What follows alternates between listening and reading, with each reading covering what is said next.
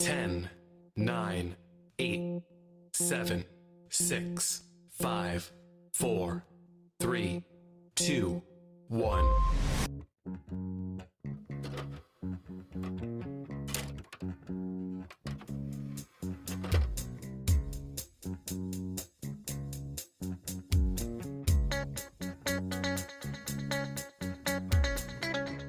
I am full of tacos and ready to talk. Aw, yeah. Hi. Hello. Whoa. Hello, everybody, and welcome. Welcome. Welcome to another episode of Post Credits. I always forget I have to speak on that part. Our live show that we do every single Saturday night. How are you doing out there, folks? It was a productive day here. Yeah. We also are dealing with the table. It's basically being held together by hopes and dreams. More or less, it's just counterbalanced by a bunch of mics here. Yeah. So it's technically working. Yeah. It's only dumb if it doesn't work. Exactly. And Sam's there. Hey, Sam. Hey, Sam. How's it going? Yeah. So We don't have an E. He had some other stuff that he needed to get done today. So it is just me and Dry in studio at the our studio, quote unquote. quote unquote studio, yeah. Yeah, he had a lot to get done, it turns out. So it's just gonna be us two and whoever happens to join the chat, really. Hint, hint, wink, wink, Sam. yeah, Sam. If you want to join the voice, that would be great. Anyway, oh, hey, there she is, actually. And I'll put her in now. Sam! Hey, I feel like calling so early when you wanted me to makes me seem desperate. I mean, to be fair, Dry was saying beforehand, I really hope Sam calls. I really hope she does, because it's just going to be me and Rob. And like, we have some stuff to talk about, but whether that will last an hour and a half is yet to be seen. Yeah, I'm not sure. I definitely have some rants that I have to put out there. Yeah. That weren't even in the description because I forgot about them until literally right now. I had too much Guinness in my mind. I wasn't able to think about it. Full of Guinness and tacos. He kind of is. I think you had 3 snake bites Yeah. tonight. Jesus. Yeah. The mood fit, Samantha. What can I say? Okay. Yeah, so I'm gonna start off with something because I have like a long list of stuff. I know Robbie has some stuff. Do you have some stuff, Sam, that you've been watching?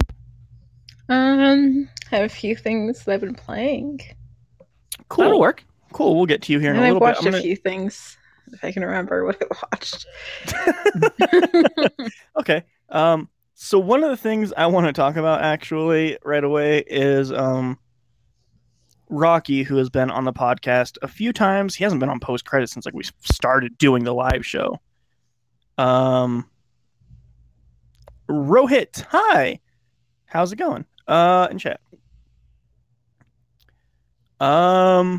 In the world. Not going to say where we're located, Rohit. Anyway. Somewhere. Yes. United States is all I'm going to say. But, yes, Rocky, the blackout experiments. He told me to watch them, or watch a documentary called The Blackout Experiments that is about what I learned really is a play, more or less, called The Blackout Experience, which in theory, like I'm way interested in. Like, it sounds really, really cool. I'm way into it. In practice, it literally is just a play that people got like really obsessed with. Because the whole thing about it is you like have to just kind of get lucky. And like give them your email, like, hey, here's my email. I would like to buy tickets to this play. And then when you fill that little form out, they put another thing out like, hey, if you really want a great chance of coming and being allowed the privilege of buying tickets to our play, you have to fill out this survey. And the survey is like a bunch of personal information. Like, hey, like, what's your deepest fear as a child? What's your deepest fear now? How old are you? Do you have any weaknesses? What are you really, really afraid of? What's a fear that keeps you up at night? How many nightmares do you have? Like a bunch of like weird stuff like you have to fill out. Yeah, this sounds like the plot of a B-rated horror movie. Kind of. It reminded me of Saw a lot, actually. Um, but yeah, and then like if you're chosen enough, or if like you're scared enough, I don't know what it is, what the things are that like make it to where you're considered good enough to, to be chosen to give them money. Yeah. Then you get to do that, and then they like only do it in L.A. and New York, from the sounds of it, from that documentary anyway, that like covered it, which was a real documentary that just showed like people really obsessed with this play, the Blackout Experience. And if you're chosen, then you go to the place that they email you. They like email you the midnight of it happening, like, hey, you have like 18 hours to be at this place, basically, and then be there at this time. And if you're at this time and we're able to identify that it's you, then you're allowed to come in. Hey, Kyrie, in chat. And so you go in, and they more or less like put a bag over your head immediately and rush you into like a waiting room, which from like some of the forums from people that have gone to it that I saw, like you're basically in a waiting room for like an hour in the complete dark and just hearing other people screaming or hearing screaming from the rest of the play going on from people. And then eventually it's your turn to go to the play. And the play is only about 20 minutes. And it's essentially them using the fears and stuff that you put down in whatever survey it is that they have you fill out. And you going in and being like, and them like telling you like, hey, like if you're afraid of suffocation, they're gonna put a bag over your head, or they're like gonna half choke you and yell at you and tell you how worthless you are, and then like they're gonna do some weird sexual stuff. The one thing that was consistent with every single person in the documentary that they filmed, they had to be naked and wear a trash bag at some point. Like every single one of them. Like that's just the criteria. So this is like some weird personalized full contact haunted house then. Yeah, kind of actually. And like Huh. they give you the rules on the website. It's like, hey, don't touch the walls. Don't touch the actors unless you're told to. Do literally everything you're told to. If you don't, you're kicked out. Touch the walls, you're kicked out. If you go off of the beaten path, you're kicked out. If you don't do what they're telling you to do, you're kicked out. So like if they have like a needle and they tell you to stick it in their arm, if you don't do it, you're kicked out. Like a bunch of very specific things that you have to follow, or else you're kicked out of this play. Which makes it less scary and more of literally a play. Right. Like they don't Is sell this it as a. actually is this actually a documentary or like a mockumentary? No, it's a documentary. It's a documentary Okay. about this play. You can go online, look. You can Google right now the Blackout Experience. It's a thing. Documentary about a play, or like Yes. real life things. It's a play, but like it's a play that people get obsessed with. That's the thing, because they don't like advertise themselves as being a play, but that's what it is. Like when you frame it They as like, advertise it as an experience. yes, it's literally called the Blackout Experience. Yeah. You can Google it right now. You can go to their website. I think if you go to buy Blackout tickets, experiments. Experience. The documentary itself is called the Blackout Experiments, but the actual thing is the Blackout Experience. Oh, okay. Yeah. So like you can go to their website and they like have pictures and they have like fucking critic reviews of this thing, which makes it more of a play in my mind.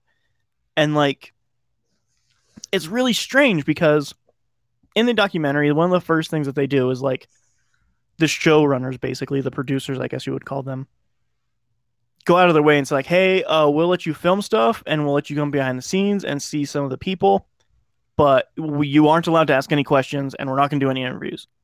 Okay, bye. And then like, I think it's filmed through 3 years or something like that is how long the documentary was filmed for, intermittently. And it follows a few people that call themselves survivors. And like they have like a really niche Facebook group called the Survivors. There's like 26 people, or at least that's how many were in it when the documentary came out. Okay, so I'm reading this, the rule list. I don't know if you want me to read all of it. Yeah, read that off. It's really Okay. fun. It says 2019 rules. You must walk through alone. You must be over 18. You must follow all directions at all times. Stay on the marked path at all times. Do not ever touch an actor unless you are instructed to do so. Do not ever speak unless you are instructed to do so. Do not ever touch the walls. You will be prompted to do certain actions. Do exactly as you're told. This is for your safety. You must wear a protective mask and carry a flashlight. We will provide both of these for you. Do not bring your own. The safety word is safety.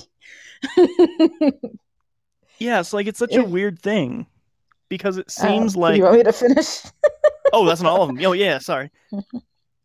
I think that's all the rules mostly, but it says if you have an emergency while walking through and need to be escorted out, please yell the word safety as loud as you can. Stay exactly where you are, remain calm, and someone will get you and bring you out. If there is an action you absolutely will not do, please yell the word safety as loud as you can. Stay exactly where you are, remain calm, and someone will come and get you and bring you out. No, you cannot skip that part, but still continue. Once safety has been called, there are no refunds and there are no options but to leave. And it says, please be aware you will encounter fog, strobe lights, loud sounds, complete darkness, crawling, kneeling stairs, mild restraint, water, sexual and violent situations. What? Yeah. Ooh, that's fucked up. Aggressive physical contact. Okay, so you're not allowed to touch them, but they can fuck with you as much as they want. Yeah, like in the documentary, it shows them literally strangling a guy and putting bags over his head to like partially suffocate him. Jesus, I think I may have heard of this or something like this. There's something like it that the guy, it's like a guy in his like fucking shed basically, and he just tortures you for 24 hours. It's a little different because of the 24 hours thing. Like this thing is literally you pay. I don't know what the price of the tickets are. I feel like it's probably some sort of exorbitant amount, but it's like 20 minutes literally. Like that's what it is. And then like these people, the very last thing they do is they rush you out of the door, and they simulate giving you a tattoo. So like in the dark, they like tackle you down. Two people hold you down, and they have a tattoo gun there, and you can see the tattoo gun. But they don't actually give you a tattoo. They use like a marker from what it looks like, or they give you like a surface level tattoo, maybe. And yeah, I'm trying to think of the name of it. There are like temporary tattoos that like kind of simulate going into a tattoo, but it only lasts like about a week or so. Yeah, so like there's, I think your first experience, you always get that, and it's like these 3 dots, and they put it in a very visible place on you usually. Like one guy got it on his forehead, and another guy on his neck. I was like, wow, that's super fucked up. They'll just tattoo you. But then later in the documentary, his tattoo is just gone. And it doesn't look like there's any like signs of scarring or removal or anything like that. So I think it's just a temporary tattoo that they fuck with you with. Yeah. But yeah, like they're. Sorry, I tried to look at tickets, and of course it says, of course, no online registration is closed. So Yeah, and you can like sign up for their email thing and give them your email, which seems to be the only way to really get tickets. Because that's the other thing is that if you like it and you decide to go back, they continue the narrative with you because you give them all your information and stuff like that. So they'll continue the narrative. And in the documentary, they follow some people, and they go like 4 or 5 times, something like that. And on their final time, they do a quote unquote very special play for them where they command them to set their house up in a certain way and hold a glass of water and sit in a chair in the middle of a room. And they go to your house. And they do it there, and they like drown you partially and like spray you with water. And then there's just like a bunch of people in your house like forcing this stuff on you. And then the last thing they have you do is say that you're not going to go to blackout ever again, and you're not allowed to go back. And the people who happened to had like they're saying I can never go back, but like the people seem to be using it as some type of therapy, to be quite honest, actually.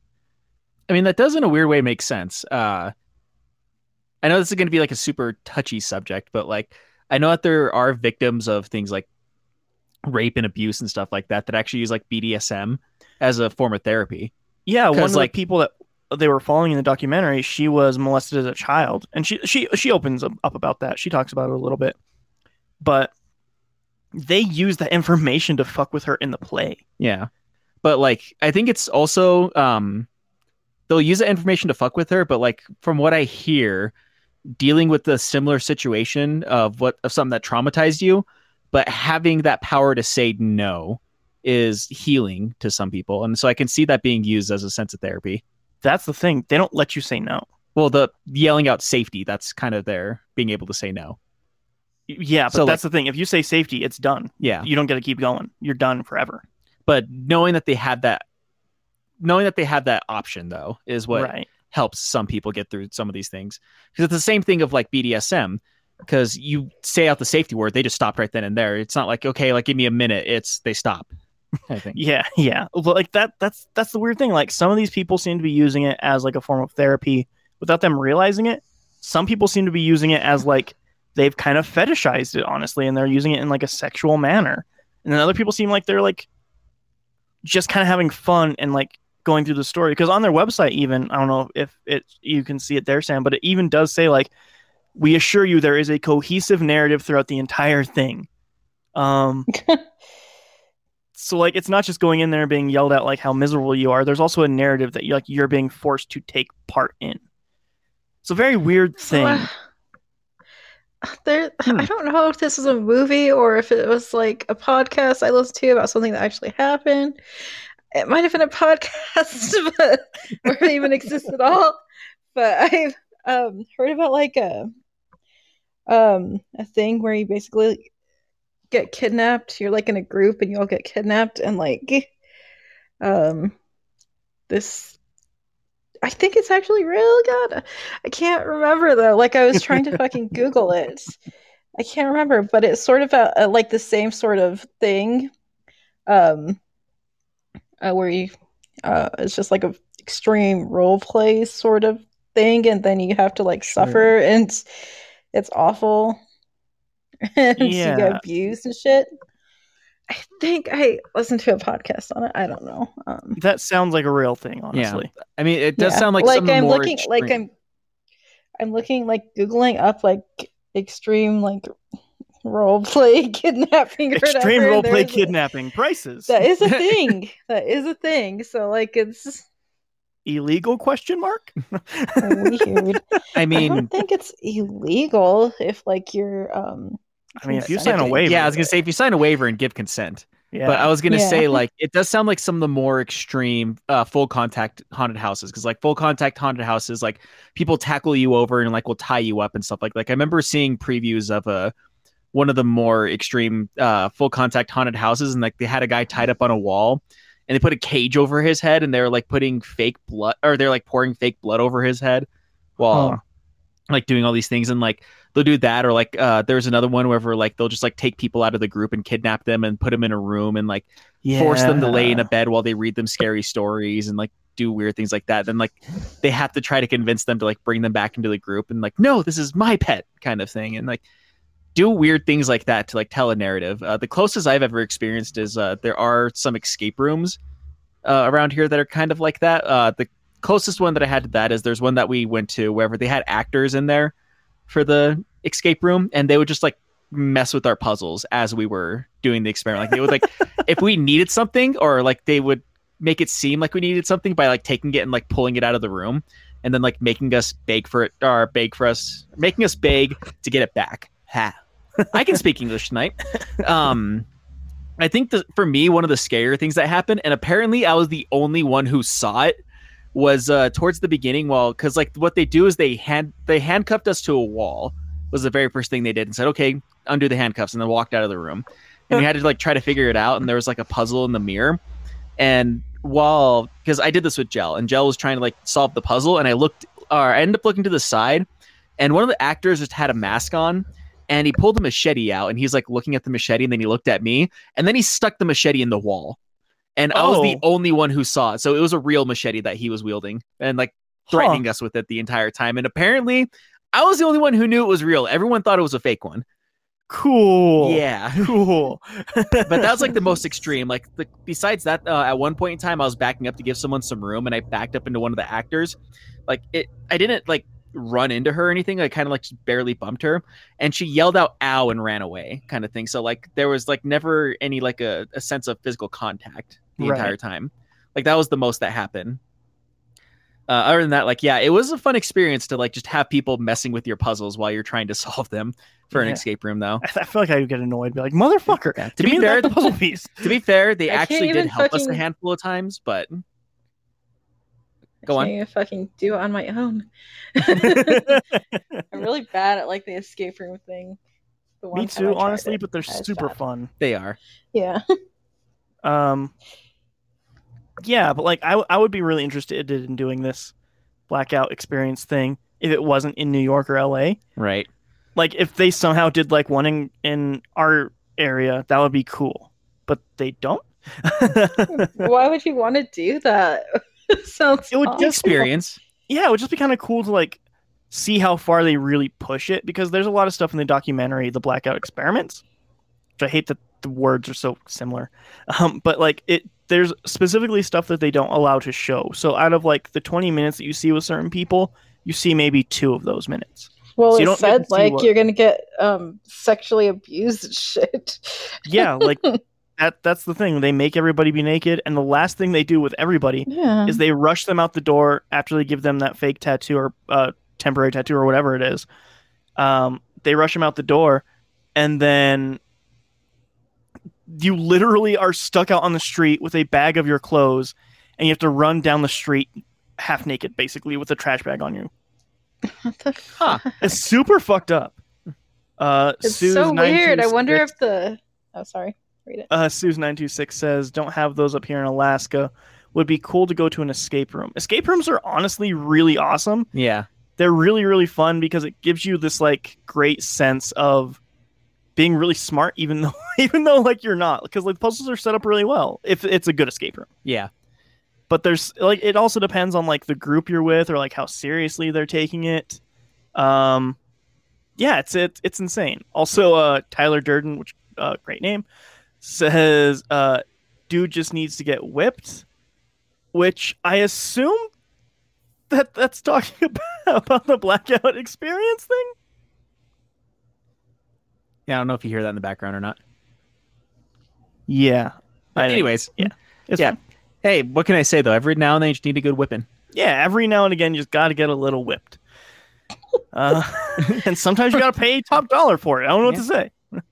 I mean, for when it comes to some of those niche experiments like that, like usually whenever somebody really wants an experience like that, they'll pay top dollar for it.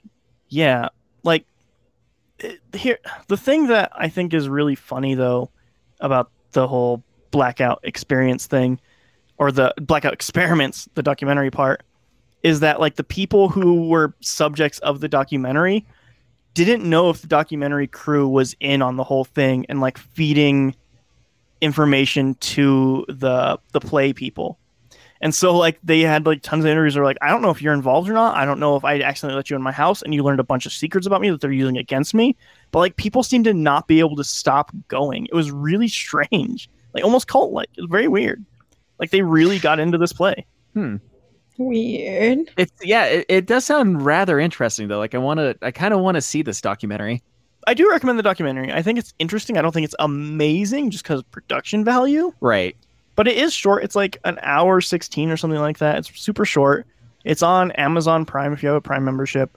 If not, I think it's like $3 to rent or something. But yeah, it's just the Blackout Experiments. Okay. Yeah, that does sound interesting though. Yeah. Also, Sam, quick question. Are you near a fan? No. Or maybe a boiler room?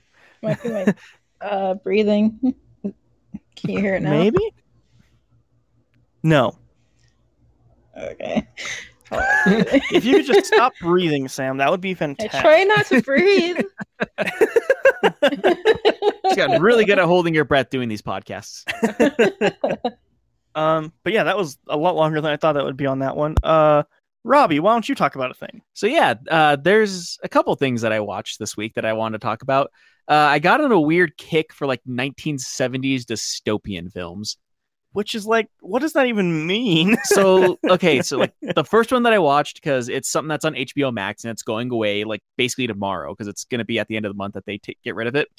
Is I like Logan's Run, which Logan's Run, it's real dumb, but it's kind of fun at the same time with like the 1970s dystopian thing. But like I knew it was a cult classic, which is why I wanted to watch it. For sure. That is actually based off a book, I think, off of the same name. I'm not 100% sure. But it's based off a book wherever takes place in this futuristic society after this great war that they had, where like the survivors ended up living in this dome And inside this dome, like they have a limited amount of resources to where like, like you can live rather well, but only when there's a certain amount of people there. And so like to keep the population in control, once you reach the age of 30, they just they end up killing you unless you can get renewed, which they have a process called carousel where you can try to fight for renewal. And basically like carousel is really weird too, because like it does like begin the movie by showing you what carousel is, where all these people that have these little red gems in their palm start to blink once they hit 31, I think is what it is. Or yeah, so like on their 31st birthday, like it starts to beep. And so like they'll all get in like these kind of these weird robes, almost ceremonial. 31 is the old alert. It's like, this motherfucker's aging. Pretty much, which apparently the funny thing I found out about that movie is I guess in the book it's 21, but the lead actor that they wanted for the movie was 33 at the time. And so they're like, yeah, 30s is better. They're like, we can believe this guy's in his late 20s, but not in his early 20s.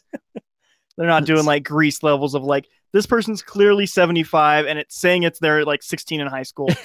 Yeah, they weren't dealing with like, that. I was talking to Liz about this the other day. Grease fucked me up forever on thinking how old high schoolers are supposed to look. Well, that's just like what 90s dramas are too. Like, yeah. Everyone is like in their 30s. Yeah. They're supposed to be in like high school. But they're 17 and dealing with teenage problems. Yeah. But yeah, they didn't want to do that. Like they wanted to make it seem somewhat realistic on that. But yeah, like with the whole carousel thing, like when they all go into the circle and like all of them start to float, and if they're not chosen for renewal, they just blow up when they're in midair. And it's done in this like really weird Coliseum thing where like everybody in the dome gets to watch it happen and they get to cheer on whenever people are being blown up. And so it was Twitter. Yeah. Yeah, that's one way to look at it. 1970s Twitter is carousel. But there's that. And then like also Logan plays someone who is called a Sandman, which is more or less kind of a police officer in the dome. And what they do is they Sandmen tend to chase runners, which are people who have reached 31 or like are over the age that they're supposed to be, and they don't want to participate in carousel. So since they're trying to run away from dying, they're called runners, and Sandmen are the ones who kind of put them in the long sleep, if you will. Okay. And so like it's his job to hunt these people down, and eventually he's given this task to because they say that there is like 1,053 people that are 1,053 runners that are unaccounted for. It's like, wait, that's impossible, because like we have like the gem in their hand kind of works as a GPS, so they can track them down who's a runner and who like needs to be put to sleep, like an arc situation rather. Yeah, more or less. And like, but they say there's over 1,000 that are unaccounted for, and that they're part of this thing called sanctuary. And like they have this ankh that's supposed to be the symbol of sanctuary, of like, people who are too old to live in the society, like a place for them to go so that way they don't have to die at the age of 30. And they say it's your job to find the sanctuary. He's like, well, how am I supposed to find it? And it's like, you'll become one of them. And even though he has extra time, his gem starts to beep. And he says, like, they basically say he's 26 because he's like, I have 4 years left. Like, will I get my time back? And the computer never says like whether he's going to get his time back or not. And they basically pose him as someone who's going to be a runner looking for sanctuary. So it kind of works as like this weird double agent. Okay. Sounds interesting, right? Yeah. Kind of silly. it gets real dumb real fast with a lot of weird things that they do. Yeah, futuristic 70s movie. It really is. One of the futuristic 70s movies that I watched actually takes place in the far, far future of 2022. But anyways, yeah, we'll get to that. I don't know if, well, we're probably never going to watch for the podcast. I can keep talking about it and spoiling it. Yeah, go for it. Anyways, he starts looking for like people who know about it. And like they have a kind of an interesting system to where like the youngest children wear yellow and they're known as cubs. And then people who are like the mid-range, somewhere between like the age of 16 and 21, wear this green garb to like show how old they are with that time. And then like the people who are getting up in age, people who are like, maybe 22 to 30, wear red garb. And it goes with the color of gem on their hands. Like when they're young, it's yellow. It turns green when they're in their 20s. And when they're getting closer to their time, it turns red. And then whenever they get to 31, it starts blinking to show that their time is up. As somebody who's about to turn 30, the synopsis is fucking with me. Yeah. I mean, someone who is 30 watched this movie recently, so you're old. I know. I'm still young for a week. You're so old. Sam, Shut up, runner. Really? Sorry, I had to. But yeah, and like, so he's like looking for this society, and like he finds this girl, like, because like it does this weird random thing. Like HBO says this movie's rated PG. I don't buy it. If 70s PG is different than current PG. I mean, there's a scene in the movie where they straight up walk through an orgy. 70s PG. Sure. Anyways, I mean, it was before PG-13. yeah, it was like this was 1976 when this one came out. Yeah, we didn't get PG-13 till after Gremlins. Yeah. So, anyways, like this girl that like she was basically a hooker, if you will. Like he kind of assigned her to a room to have sex with her, and she decided she didn't want to have sex with the Sandman. And he realized that like part of what it might, or that on top of the first runner that it actually shows him chasing after, had his face redone, so they wouldn't be able to recognize him. And he realized that it was done post 30s, so someone's trying to help these runners escape. And he's trying to, and so like he uses that as like his way of like, okay, like maybe I can find these people. And talks to her, saying like, listen, I'm a runner now. Like I thought that I would I thought like, you know, I'd be okay with this, but I'm not. Like I need to find a way to find sanctuary. Can you help me? And he finds out like there's like this underground society where sanctuary is like kind of like moving these people out of the city. Yo, I got a question. What's up? How long is this movie? It's almost 2 hours long. Like everything I'm describing to you right now happens in the first 30 minutes. Is like all of this movie exposition? The first part of it, kind of, yeah.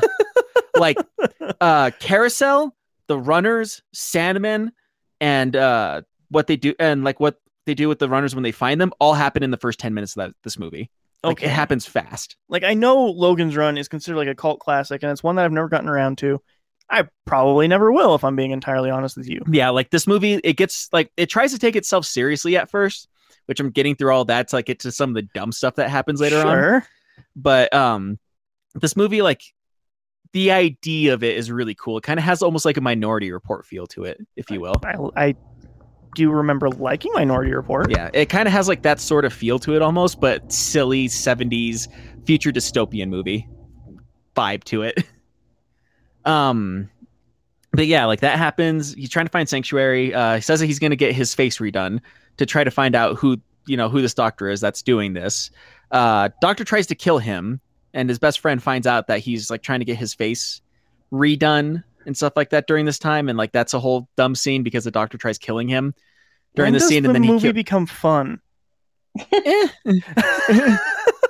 It becomes fun in a dumb way. It's like once they actually leave the dome, because like that happens, they find the society, like the people who are like trying to push people out of through sanctuary, which is done underneath the city. And like underneath the city is basically just like, you know, very sewers of New York feel almost. But is it sewers of New York feel as in like, well, like they definitely just filmed this in a New York sewer? It kind of felt like that, yeah. For like what's underneath the dome. But like that happens, and like his friend is chasing him, like because like Logan has another Sandman who's a friend of his, and he's chasing him this entire time, not knowing exactly what's going on. Like that happens. They do eventually reach outside the city, which is this real dumb scene, wherever, because like they're down in the sewers, and then like once they get outside the dome, it's like really cold, and so they have to take off their wet clothes, and so there's a scene where they just strip down and get naked to like put on furs. It's 70s. You have to do it. Yeah, pretty much. You have to have tits and ass in your film in the 70s, or else was it even a film made in the 70s? Pretty much, yeah. That's kind of how it felt with like that, and like whenever like after the scene after the doctors, wherever like he fights the doctor, and like the doctor gets killed by his own lasers that are used to like rearrange people's faces so they look different.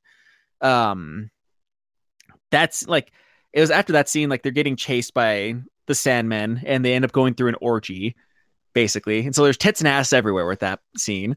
I am really questioning how they got PG. Still, same. Like that's what I'm saying. Like maybe this wasn't rated PG, because there's another movie I watched that says it's PG on HBO, but whenever I looked it up on Google, it said it was rated R. Huh. So, but we'll get to that here in a bit. I'm trying to go through it as fast as I can. Sure. But yeah, like when they're in like this freezer thing, you end up finding out that like what happens is like all the fish in the ocean started to die. And so like all the people who were part of Sanctuary were frozen and basically being like chopped up to be seafood, quote unquote. by this robot that can't really tell the difference. And there's like this weird fight scene with this robot. That happens. They go out into the real world. They find out like everything's in ruins, and they're still trying to find sanctuary, but can't really find it. You find out the dome's near Washington, D.C. because like they go to like the Washington Monument, and they see they go to the Lincoln Memorial, and then they go inside the Lincoln Memorial, which is all covered in, you know, vines and everything because post-dystopian world and everything. Sure. They look at him and like, wow, this must be what an old person looks like. No, you just have to look at Sam's profile picture. Ouch. Really? You're old according to this film. I don't know what to tell you, What the Sam. Well, an old person looks pretty good. But yeah, like that happens inside of the I guess the Capitol building is where this next part takes place. I'm just trying to go through this movie as fast as possible. This movie sounds really boring. It's interesting, but it's dumb 70s at the same time. Once they go inside of the Capitol building, they actually find an old man that's living there, like a guy in his like 60s or 70s. And he explained that like he grew up with his mother and father out there, and he's been by himself, and he just like lives with a bunch of cats. So he's a crazy old cat guy in a weird way. And like they start asking him a bunch of questions about the outside world, and like basically they just don't understand how any of this works because like they grew up inside the dome and that's all they know there. But like there's like this, the way they talk about the dome in this scene was really weird because it makes it seem like they basically just have people that their entire job is just make babies. And like there's, because like they have a apparently like a part of the dome that like no one has ever seen, wherever like all the children just come out of it. And so like they basically just have, they just farm children through there is what is kind of like the weird disposition of it. Because like they have no idea what natural childbirth is. Right. Like, and they also have no idea what marriage is because like people just fuck in the dome. They don't, you know, commit to any one person. Like theoretically, there's stuff in here that sounds really interesting. Yeah. And that's what it is there's like a lot of crap that's piled on top of stuff that actually is interesting. All in all, it's a really if you're okay with like dumb 70s exposition stuff, you'll be fine with this movie. Right. And like there's so much happening in this. Like I feel like Yeah. you don't get a time to enjoy it because it seems like it's trying to explain things to you the whole time. yeah, well, some of it's in the background too. Like it just kind of like it hints at some of this stuff, but like other stuff, it is very in the forefront. But like basically with that, they've basically realized that there is no sanctuary, that like the sanctuary was a lie that was fed to these people. And like most, if not all the people who try to leave sanctuary just got frozen by that robot. Right. And so they find out like the world is in ruins outside, but like he comes to the realization that like, because he tries to justify his job as a Sandman, saying like it's a very necessary thing to do to help with the population control, because they make it still seem like there has to be a certain amount of people there, which is why they have to kill them at a certain age and why they can only have so many babies. And like population control is very, very like on the nose, like it has to be this many people. And like they also show that like nobody wins at Carousel. They just basically use it as an execution squad to get rid of old people. Right. And they also, like I said, in a weird way, that computer was just trying to kill Logan, which also a thing I forgot to say. Like once they actually leave the dome, their gems on their palms just reset. They turn white. Like they just stop emitting light. So they technically got renewal by leaving the dome. But at the same time, they feel like they can't return because they got renewal. I've got to say, Robbie, you're doing whatever the opposite is of selling me on a movie. I mean, this movie's kind of dumb anyways. In a weird way, like I'm getting to the scene that it was probably one of the better scenes just because it made me laugh. Like I feel like you can just explain that scene and we got to move on. This is too long about a movie. That sounds really boring. I'm sorry. I didn't watch talk better about movies. I'm movie starting with next. this one because it was honestly the worst that I watched. Right next to like the other one that me and Dry will eventually start talking about. You gotta get to the part where it's actually something fun, and we gotta move on. So we've spent 20 minutes on a movie that's boring. But anyways, I'm sorry. when they're in the Capitol building, there's a scene where he ends up finding his best friend and killing him because he has to. Realizes that what they're doing in the dome is wrong and that they don't have to live the lives in the dome the way that they do, and that they have to go back because they're going to keep killing people. So they go back to the dome, they sneak back in, and they need to show people the old man to show that it's possible to live past the age of 30. They go inside the dome, and there's like this really dumb scene where they're like, you don't have to go to Carousel. You don't have to die at 30. You can live. And then they're they're captured by the Sandman. He's brought back to like the main base place, and like the the computer starts to interrogate him, saying like, "Where is Sanctuary?" And they put him in like this weird device wherever like his thoughts are being shown, and so like there's like him in the center in this cage with like these 5 screens with his head just kind of like moving around in a circle. And whenever it asks where Sanctuary is, like the head just starts saying, "There is no sanctuary." And like it's meant to be ominous, but it comes off real dumb. Real dumb 70s future sci-fi. Yeah. But like the computer can't accept the fact that there is no sanctuary and that the world is in ruin outside the dome, and starts to overload because plot convenient reasons, and starts Sure. and then like somebody like he ends up getting out of the cage because the computer can't handle what it's being told, or handle what it's being told, and says it cannot compute it.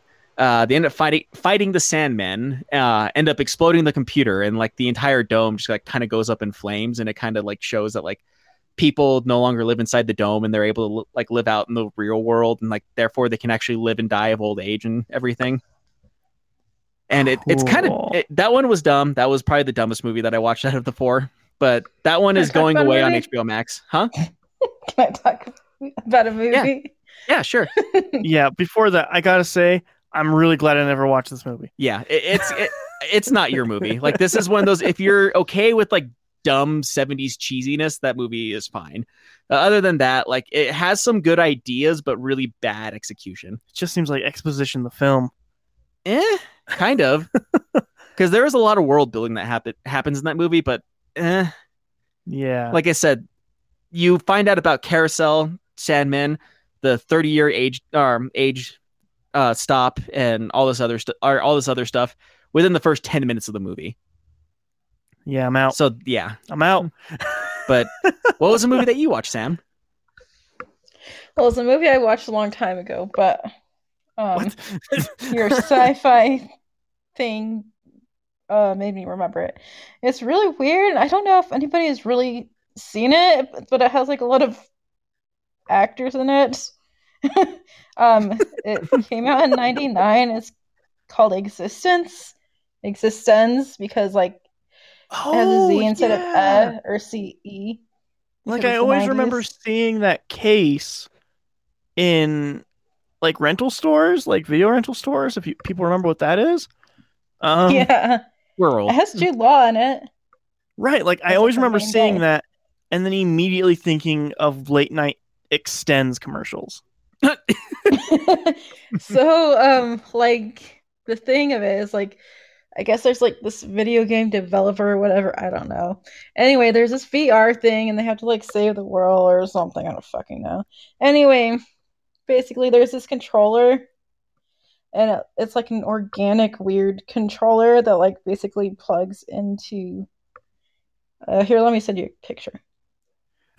Does it? Basically it plugs into you and it looks like an umbilical cord. Anyway, it's a really fucking weird movie. I think it's good, but also like bad, maybe. I'm not sure. That picture you sent me is what plugs into them. Yeah, that's a controller for the like VR thing. That's Yeah. not what controllers look like. I know.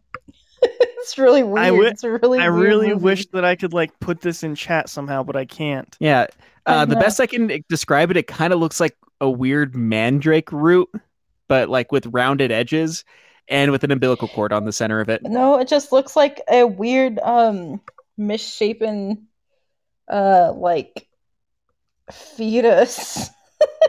Honestly, Like it to looks me, like skin. It looks like skin, but like shiny sort of. I don't know. yeah, it looks like skin, but like, what if it was like a foot, but with two big toes instead of all the little toes, really just two big deformed. toes Yeah. and like And- crones. And the cord looks like an umbilical cord that you just like plug in to you. It's really Are you sure this weird. movie's good? No. It was weird though.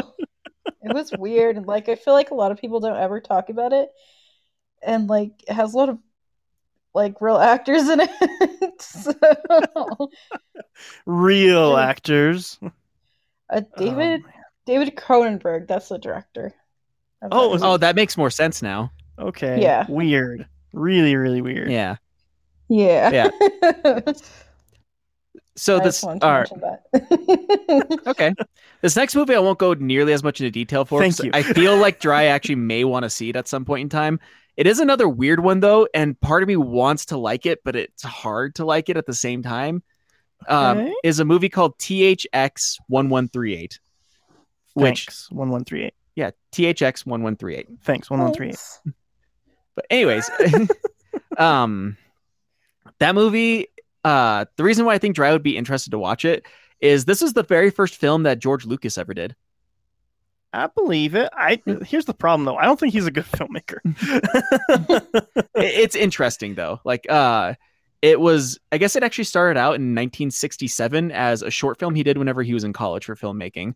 And So then I'm looking at pictures from it, and it just looks like a bunch of bald people sitting Kinda. in empty rooms with white walls. yeah, bald people with a giant white void is a big theme in a weird way for this movie. Okay. It does deal a lot with like this kind of Orwellian dystopia of people just like kind of being cogs in a giant machine, if you will. And like once that person's no longer working as a cog, like either being corrected or just taken out of the machine. There is a lot of things that I did like about that movie. The description that I originally read about it is it takes place in this future where everybody takes these pills to like push back their emotions in a weird way. And THX 1138 and his roommate LUH 3414, I think is what it is. Like everybody's name is an exposition like that to kind of show like their personality is taken away and they're just like given this number. Okay. Sounds like that one pretentious movie with what's his name? God, I can never fucking remember his name. Justin Timberlake. No, Joker. Oh, Jared Leto. Jared Leto. Yeah. Mr. Good Boy? Mr. Nobody? Mr. Nobody. That's it. Yeah. Yeah, this movie's different. But like the thing is, like the basic premise of that movie is like they start taking their pills less and less and they start to fall in love with each other. That's like the first 30 minutes of this movie. And then like it goes off into like this weird Orwellian nightmare afterwards. So like that is a very small plot point, but like it's like kind of where the movie gets kicked off.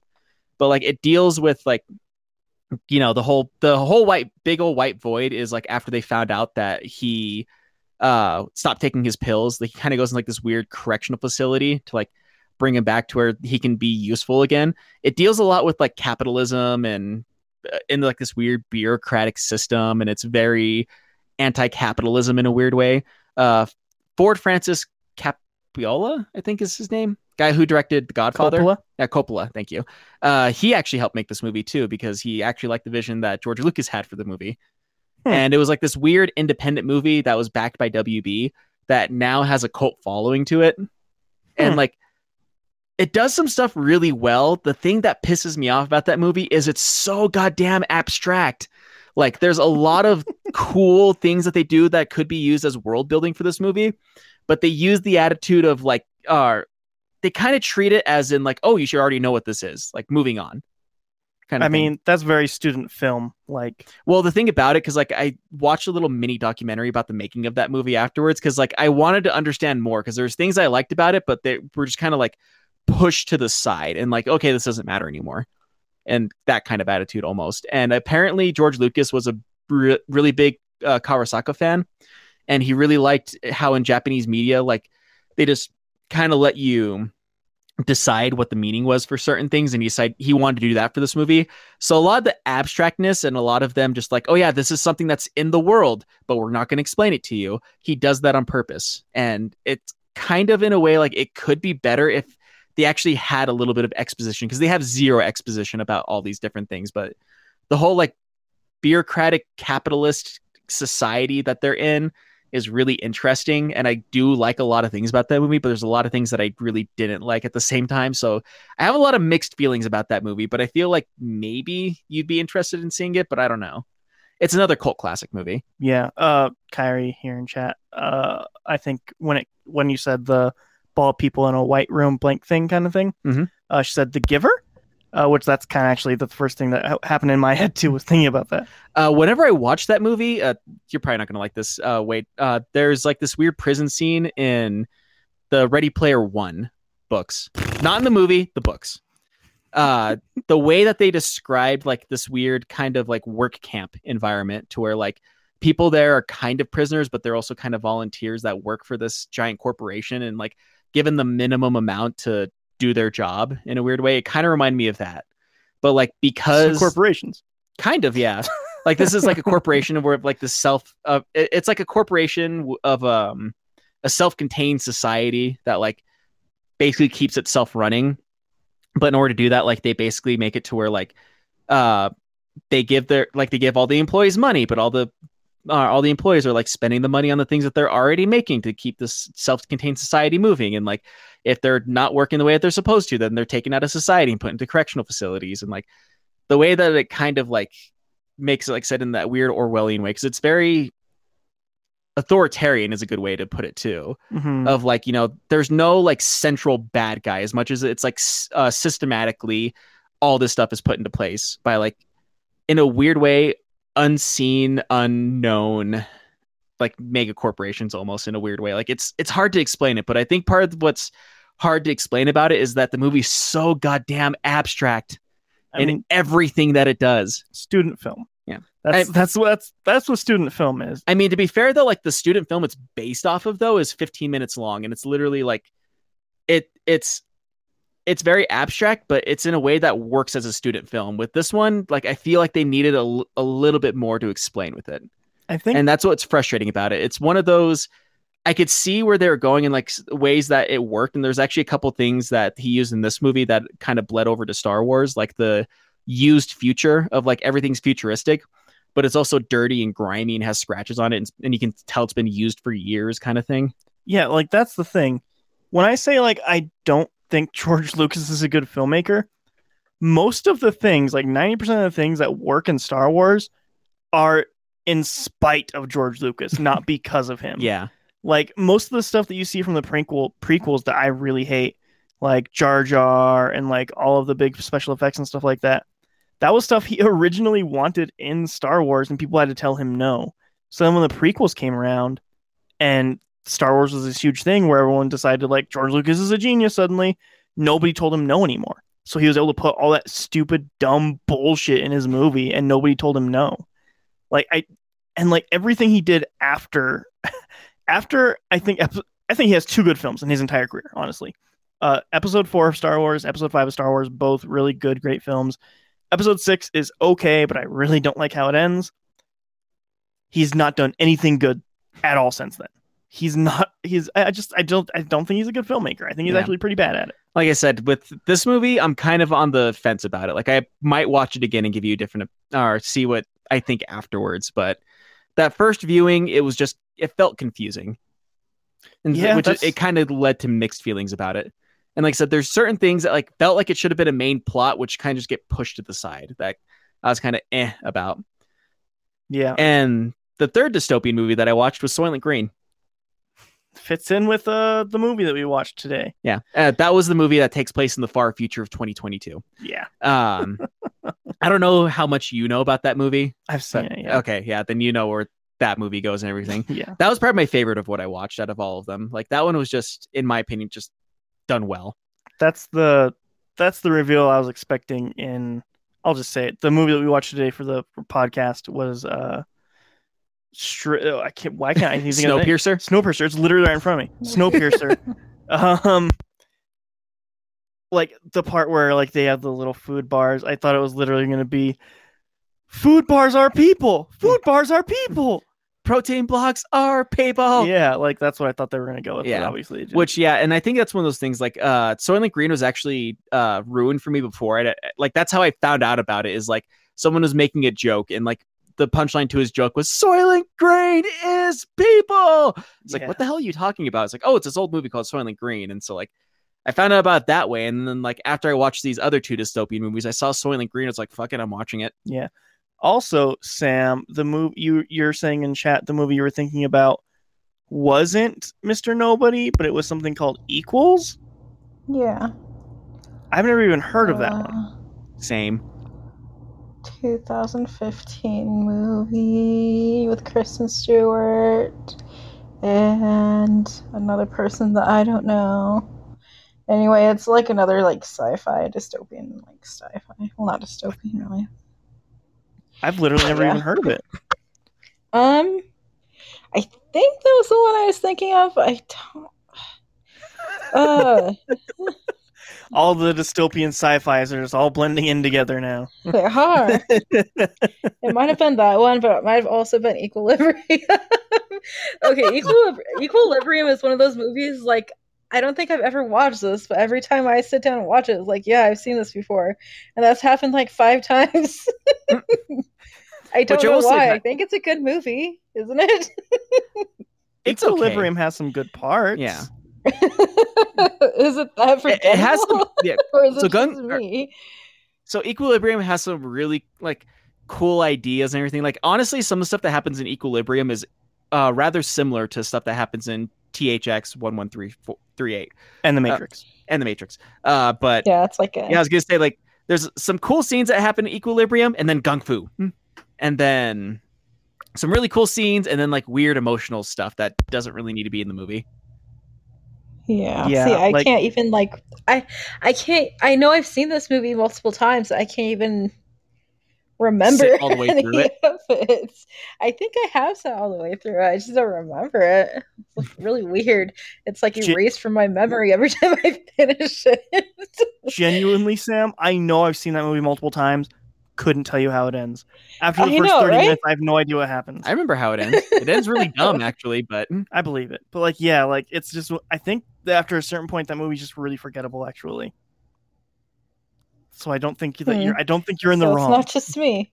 No, like even that. Like I remember that movie was super hyped up for me whenever before I had seen it. Like they're like, oh yeah, it's like The Matrix but better. And then I watched it and I was like, yeah, this movie's kind of dumb. Like it has a good idea behind it, but it's real dumb. Yeah. Real quick, let's move on to some WandaVision. You said, Robbie, you finally watched the first 4 episodes. Mm-hmm. What did you think of those first 4 episodes? Because I've talked about WandaVision every week since it started coming out. I mean, it's all right, but I don't hate like old sitcoms either. Yeah, I think that's sort of the barrier of entry. Like how you feel about old sitcoms is going to kind of be how you feel about the first 5 episodes of that show. Yeah, and that I do agree with you though. Like the sitcom stuff is very, very weak, and like the weird stuff happening in the background, that's where the real meat and potatoes of the show is at. But they're taking forever to get to that. I'm going to say episode 8 is the one that just came out. All the plot that happens in episode 8 could have just not happened because it's all backstory about Wanda that we already knew. It was really kind of annoying. Like, it's cool to be able to see it, I guess. And it reframes, like, why it's sitcom and stuff like that. So it does explain that, at least, instead of just being a framework. Yeah. It explains its framework, at least. But, man, that episode didn't fucking need to exist. And it was the longest episode of the show thus far. Lovely. Yeah, like... Yes, Kyrie says, wasted 42 minutes of my life. Yeah, it's 42 minutes of, like, things we literally already knew that we were told about. Wow. Yeah. I was going to say, like, the one thing that, because I'm watching it with Jel, and one thing that she said was that the thing that she hates the most is how long the credit scenes are with every single episode. Yes. And I'll tell you this right away. The only episodes that have had post-credit scenes are episode 7 and episode 8. So you don't need to watch through all the credits of the other ones. And that's the thing is like after like the first 2 episodes, I started just like fast forwarding through all of it, but like there isn't like a next episode button for it until you go through all the credit scenes. That's true. So you just have to fast forward through what feels like 10 minutes worth of credits. It is. It's 6 to 10 minutes of credits every fucking episode because they got a whole film crew to work on it. Right. But like, and man, that is one thing that I did tell Angelica too, is that, or Jel, sorry, that the thing about it with like this whole big crew and everything, I think that's one reason why they did it in the way that they did with how the early episodes, like the weird stuff only happens in very small snippets. It's because it's very easy and very cheap to like film these sitcoms in the way that they did, but they probably did it that way so that way they could put the meat of their budget into doing the CGI stuff whenever they do it and have it still be like Avengers quality of CGI for all of it. Yeah, like the CGI and all that stuff does look really good, honestly. Yeah. And when they do the outside, everything that's not in Wanda's little world is the stuff that I really like about it. Same. Except for this one. Like this episode, I was really looking forward to it. It's like, all right, this is going to be the longest one. They're really going to get into it. And they don't. It's literally backstory that we've had exposited to us already. It's 42 minutes of last time on WandaVision. Kind of, yeah. Okay. And like it doesn't go into any of the other characters that have been there. It even kind of confuses one point to me, actually. That was sort of in one of the earlier episodes, like of when she. I don't want to spoil it, I guess, for you. Since I'm starting to watch it now. Yeah, but like, it's the next episode has to be fucking incredible for me to ever be able to recommend this to people. Like. So far, you can get the same amount of entertainment out of this, at least in my opinion, for somebody that like doesn't super love all these old sitcoms that they're doing. Like the best one was maybe the Malcolm in the Middle episode where they're doing that stuff. But that's only because like I have some fondness for Malcolm in the Middle, but not even that much. And like it's so annoying because you can see where like love was put into it and like them actually really caring about it. And it's just not interesting. And it's not even because I don't like the characters, because I think Wanda and Vision are really fun, and I like the actors and their portrayal and stuff. It's just, I cannot get into this story. And you're saying that you don't like well, you should see my husband, Ralph. He's the laziest one of all. Yes. Like, the thing is that this is setting up to be like a really big crux in like the whole next phase of the MCU. Right. But there's just nothing in it that I think people wouldn't get out of reading like a 10-minute Wikipedia article, honestly. Yeah, and I feel like it could be that too for people who don't want to slog through the entire episode. Like it probably could be explained in 10 to 20 minutes. It's super And can. I'm sure that there are going to be people on YouTube, out of all things, that are going to detail everything that happens through the show. It's going to be so annoying. Probably. And I honestly don't know how they're going to wrap up all the story points. I don't think they will. I think that's going to be the catch, because the next episode 9, it's the last episode for the season. I don't think they're going to wrap up all the story points, unless that's literally all the episode is like, all right, like smack my hands together, wipe off the dirt. That's it. There's a lot of problems with the show, actually. And it's so insane to me that people are praising it so wildly, because it's so obviously not great, in my opinion. So it's really because weird. It's Marvel, and people fucking jizz their pants over Marvel. That's true. That's true. Yeah. Yeah. Here's another thing though that me and Liz watched was the Sonic movie, actually, because it's on Amazon Prime. So like, fuck it. I told her like, hey, what do you want to watch? Sonic movie or the first half of Lord of the Rings extended cut, Return of the King? And then I was like, okay, fine. For the 400th time. Sure. It's really good. I haven't seen Return of the King in 4K yet, so it's still just sitting there, ready for me to jizz on it, I guess. Gross. Yeah. That's really weird. Well, you do what you got to do. Sometimes you just got to get whipped, you know? One thing that I forgot to say about the THX movie, one thing about it I thought was really interesting, because that movie was done in 1971. Apparently it was remastered in 2004. Whoever did the remaster of it did a phenomenal job. I bet. Yeah. Like I'm pretty sure that was actually filmed in 70 millimeter, like for how well it looks now. It was the 70s, so Yeah. it was either going to be 30 or 70, honestly. Yeah. But whoever did the remaster did a phenomenal job with it. Like it was easy to work with a lot of that, because like I said, a lot of that movie takes place in this weird white void, but it's just done well. Yeah. Yeah. Anyways, because you brought up Return of the King in 4K, I'm pretty sure that was also remastered really well too. That's why I thought about that. Oh yeah, yeah. It's the best remaster I've ever seen. It looks phenomenal. It's the best 4K I've ever seen. Neat. The whole Lord of the Rings thing, I don't know about Return of the King, because again, haven't watched Return of the King yet. But the deal was like, hey, let's put on Sonic, and whenever this starts to really suck, like most kids' movies like this do, we'll put on Return of the King. And then we just watched all of Sonic, actually. Like, it was super cute, and I didn't hate Sonic, and Jim Carrey was Jim Carrey. He was fine. I don't like that silliness of Jim Carrey. But if you do like that silly Jim Carrey, you get him in spades in this. And then like the story was a road trip movie, which I wasn't expecting. I thought it was just gonna be like stuck in this town and the chaos or whatever. But like it's a road trip movie with Sonic, and it's kind of actually fun. Did it go fast? Did anything go fast as you wanted? Yes, actually, it's an incredibly fast movie. It is. There's literally references to all the Sonic memes. Like he's passed out at one point and wakes up and goes, "Gotta go fast," and then runs around everything. Like a reference picture of him is the meme picture of that one person's really bad Sonic drawing of like he's super fat and like has the weird spikes. The Sonic? Yeah. or no. The Chris Chan one? Sonic Chew, I think? I don't know. He's really Sonic fat. Chew? Ugh. Yeah. No, Sonic Chew isn't fat.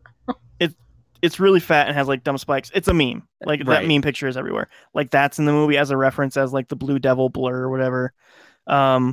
Like the ring, every Sonic meme possible is referenced in it.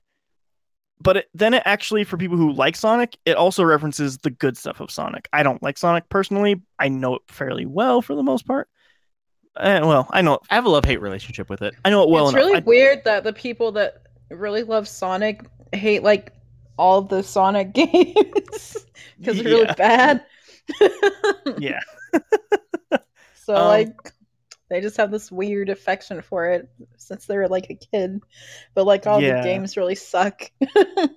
All the games do suck, even though people keep saying maybe they don't. I think they're wrong.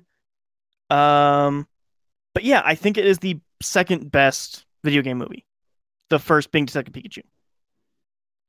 I still need to watch both of those movies. Detective Pikachu is fucking adorable. Detective Pikachu is really good. It is. It's really good. And Sonic, I honestly do think, is like right behind that in quality. It's really fun and really cute.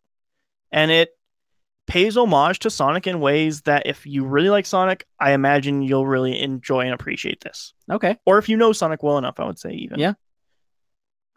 I'll definitely have to watch both those movies. I never thought in my wildest dreams I would say this, but I do recommend the Sonic movie. I mean, you did shit on it a lot before you watched it. I did, because I just shit on Sonic, because Sonic sucks ass. Speaking of video game movies, what do you think about the Uncharted cast? Have you read anything about it or anything? I know the two big ones with Nathan Drake being Tom Holland and then Sully being Mark Wahlberg. Yeah, it's really weird. I don't know about the Sully thing. They're both supposed to be super young in it or something, maybe? Yes, it is. It's an origin story. Okay. So is it supposed to be when it in the games where it sort of went back to earlier, but maybe when Nathan Drake's a little older? I don't know. Yeah, it's from what I understand, it's literally supposed to be what if Nathan Drake on his first real adventure kind of thing, before he knows anything. I see. Which is weird because in the games it does kind of show hey, he's been stealing and doing weird crypt stuff since he was 10. Yeah. But this is this is going to be its own little thing, I think. It's going to retcon a lot of the games, which is fine. It can be its own thing. The games exist and they're great. But this is going to be essentially him in his teens, because Tom Holland looks very teeny still. People keep saying he's hot, and I don't see it because he looks like he's 15. He does look 15. You're right. It's really weird, actually. Yeah. Yeah, I don't know. I'm kind of on board for it. I think it will be a generally okay movie. Yes, exactly. I think if anybody could save it, it would be Tom Holland, because he's honestly really talented. I don't know how I feel about seeing Mark Wahlberg in a mustache, though. That's going to be very silly. Yeah. He has that mustache. He's going to have a mustache? Do you think he does? There was already costume, because the movie's been shot and filmed. It's in post-production right now. Yeah. They finished it up mid-pandemic, I think, right after some of the restrictions came out. They shot a bunch of it in 2 weeks and then got done with it. But yeah, Mark Wahlberg just has a giant fucking mustache. You see, there was a picture of him in his costume. He was in a mustache and he had a giant cigar. Looked very silly. I don't know if he's going to be able to pull off being supportive and fun like Sully. Yeah. But Sully is he's sort of rough and tumble-ish. Like, he's probably seen some shit, and Mark Ruffalo, like, it doesn't Not Mark seem- Ruffalo, Mark Wahlberg. Oh, Mark Wahlberg. Okay, that's Yes. even weirder. Yeah. I think I would kept prefer Mark thinking Ruffalo to Mark Wahlberg. I had Mark Ruffalo in my head. I don't know why. That would be even worse casting. God damn it. Mark Wahlberg is also a nerd. I mean, Mark Wahlberg is like your most bro dude actor. He is. Though. It's like that's what's weird Yeah. because Sully It's is just not so bro weird. dude. He's like anti-bro dude. Yeah. Yeah, very much. So that's weird. But I'm interested in it. I hope to go to the cinemas and watch it when it's out in cinemas. Yeah. Keep dreaming. I'm really dreaming. Because also Cautiously optimistic. Yeah, also mentioning Tom Holland, the official title for the next Spider-Man came out, which there was a bunch of joke titles out like Spider-Man Phone Home and stuff like that. It's Spider-Man No Way Home is what it's called. I do believe that's the official title. I'll probably look it up here in a second. But yeah, that's supposed to be out this December, theaters only, not on streaming services at all.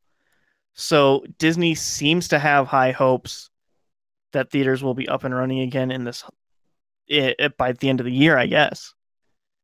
We can hope so. Right, because they're going to need to make theater money if they want to make money back on fucking Spider-Man. Right. Because that was the licensing nightmare for them. Yeah. Also, speaking of which, there is a newer movie that was in theaters and on streaming services that me and Dry were going to talk about. Yeah, I talked about it a little bit. Yeah. When I watched it, but Robbie finally watched it. Yeah, that was the fourth movie that I watched this week. Yeah, the more I think about it, the more I really don't like it. Yeah, it's. I remember you saying you don't. Stop beating around the bush. What is it? That's exactly what this movie is beating around the bush. I'll beat around wherever I want to beat around. Giggity. Sometimes you got to get whipped. It's that movie, The Little Things. The ones with Denzel Washington, Jared Leto, and Rami Malek. Yes. Yeah, that movie. Like, the thing about that movie is I like after that movie ended, I remember you saying that you hated movies that waste your time, and I feel like this movie very much just wastes your time. It super does. Also, Sean in the chat is saying he just saw that a couple hours ago, so very fresh take from him. Yeah. Very frustrated, he says. Yeah. Same with us. Yeah. Like, that movie would have flopped so... Like, if we would have went to theaters to watch that movie, I would have been pissed. I would have been fucking livid if I saw that in theaters. Yeah. If I paid money for that, dude. Yeah. Yeah, same. Because, like, the thing is... Why? Yeah, okay, tell me.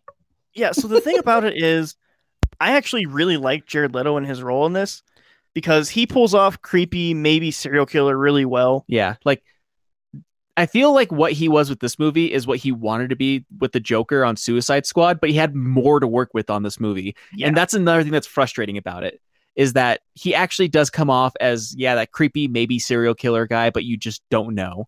Yeah. Because, like, he does a lot, like, he is weird and creepy in it, but he also, like, goes out of his way to, like, say thank you and please to every single person that he talks to. Yeah.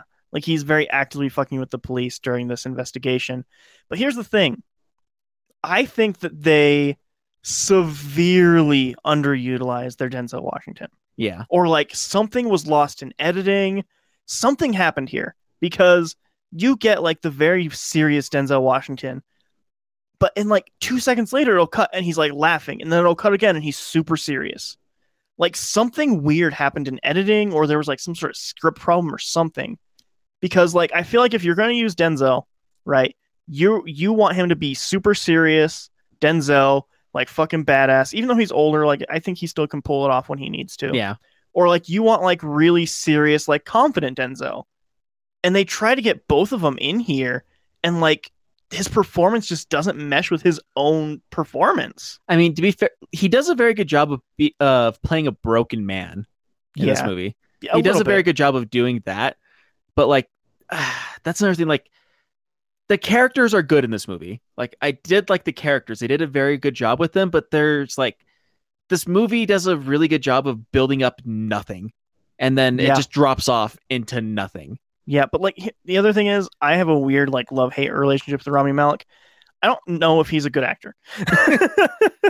Like occasionally he does something that I really enjoy, and then he'll do something I'm like, he clearly just is going off the cuff on everything here. Like he didn't practice for this role at all.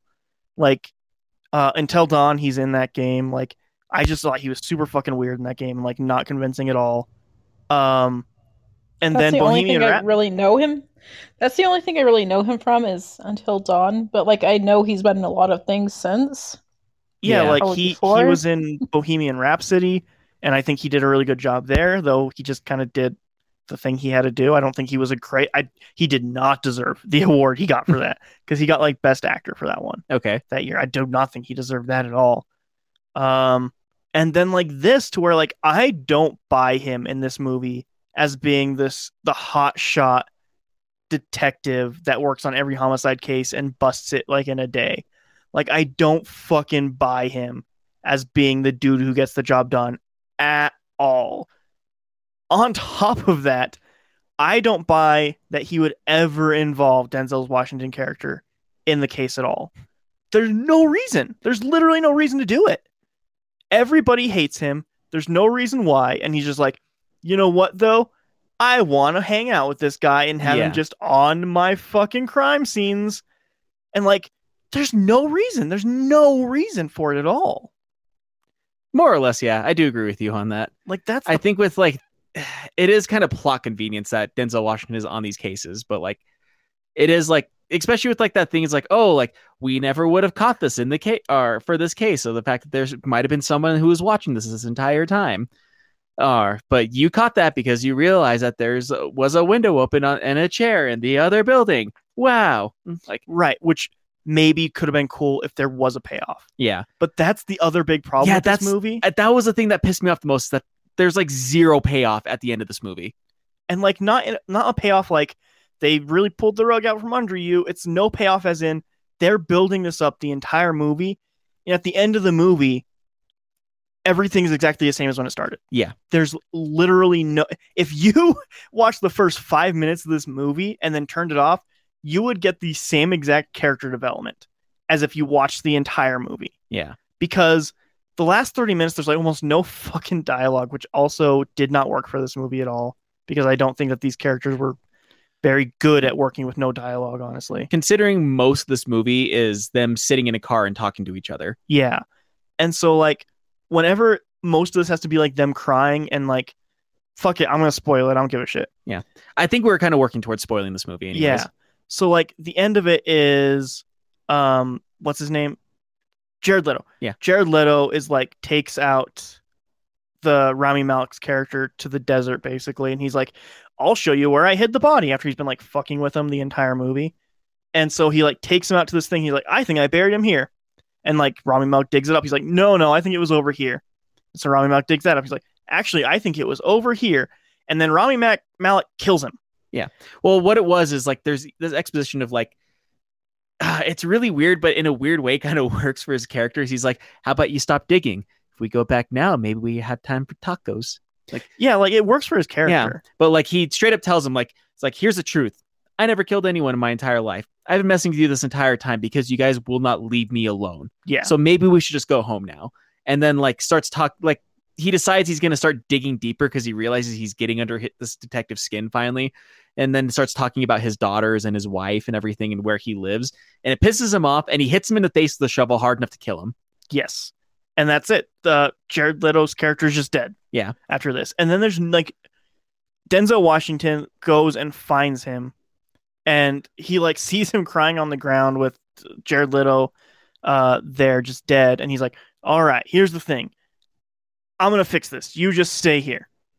And so like Denzel Washington goes through the whole thing. I'm not going to go through every detail, but he basically fixes it to where no crime happened, right? He hides all the evidence, does everything he can to hide the evidence, and it makes it look like the character Jared Leto was playing like ran out of town basically. Yeah. And like left without saying goodbye to everybody and took all of his belongings. Is essentially what Denzel Washington's character makes it look like.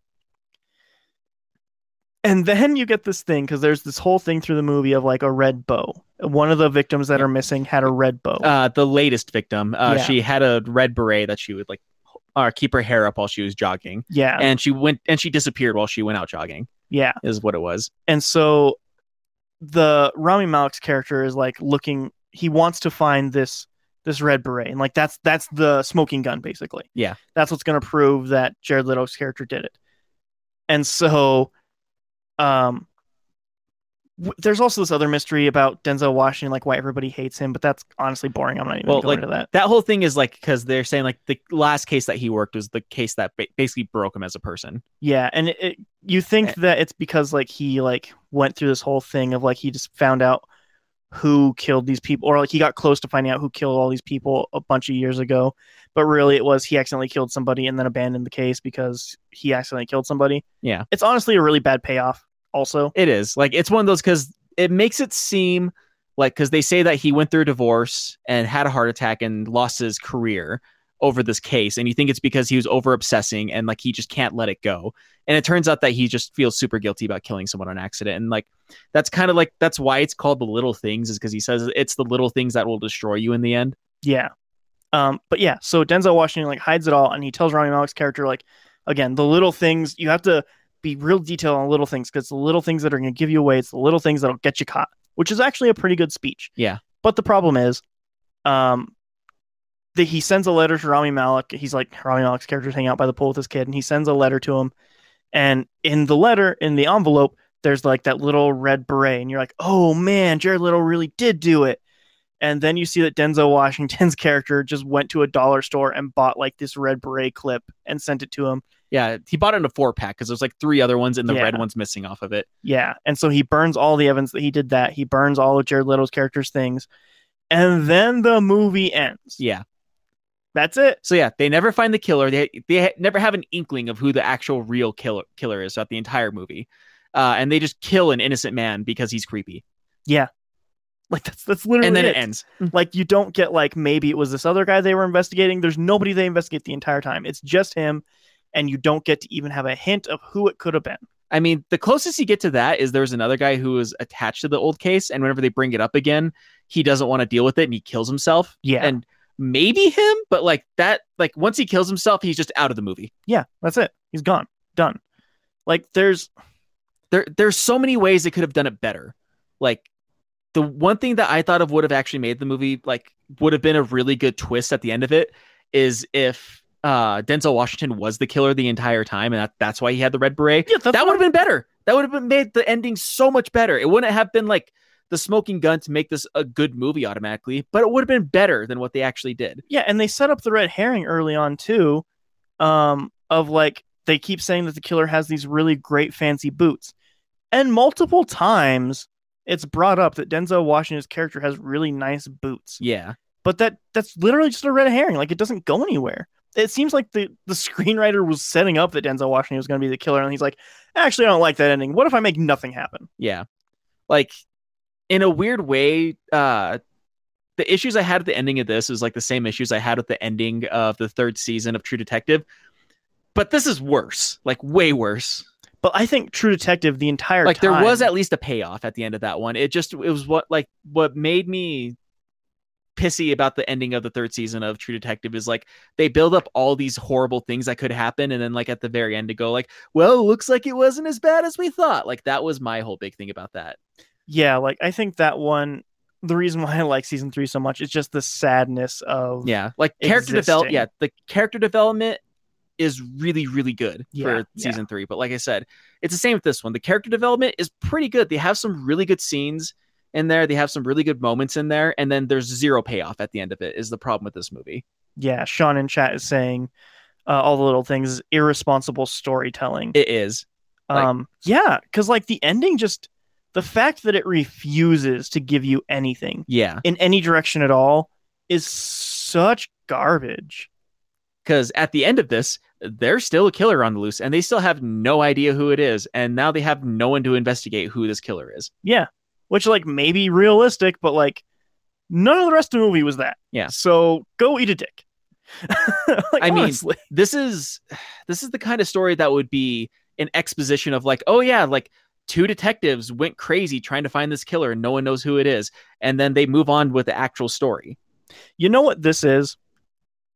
This entire movie is the first half of True Detective season 1. Kind of, yeah. Yeah, like But, like, literally.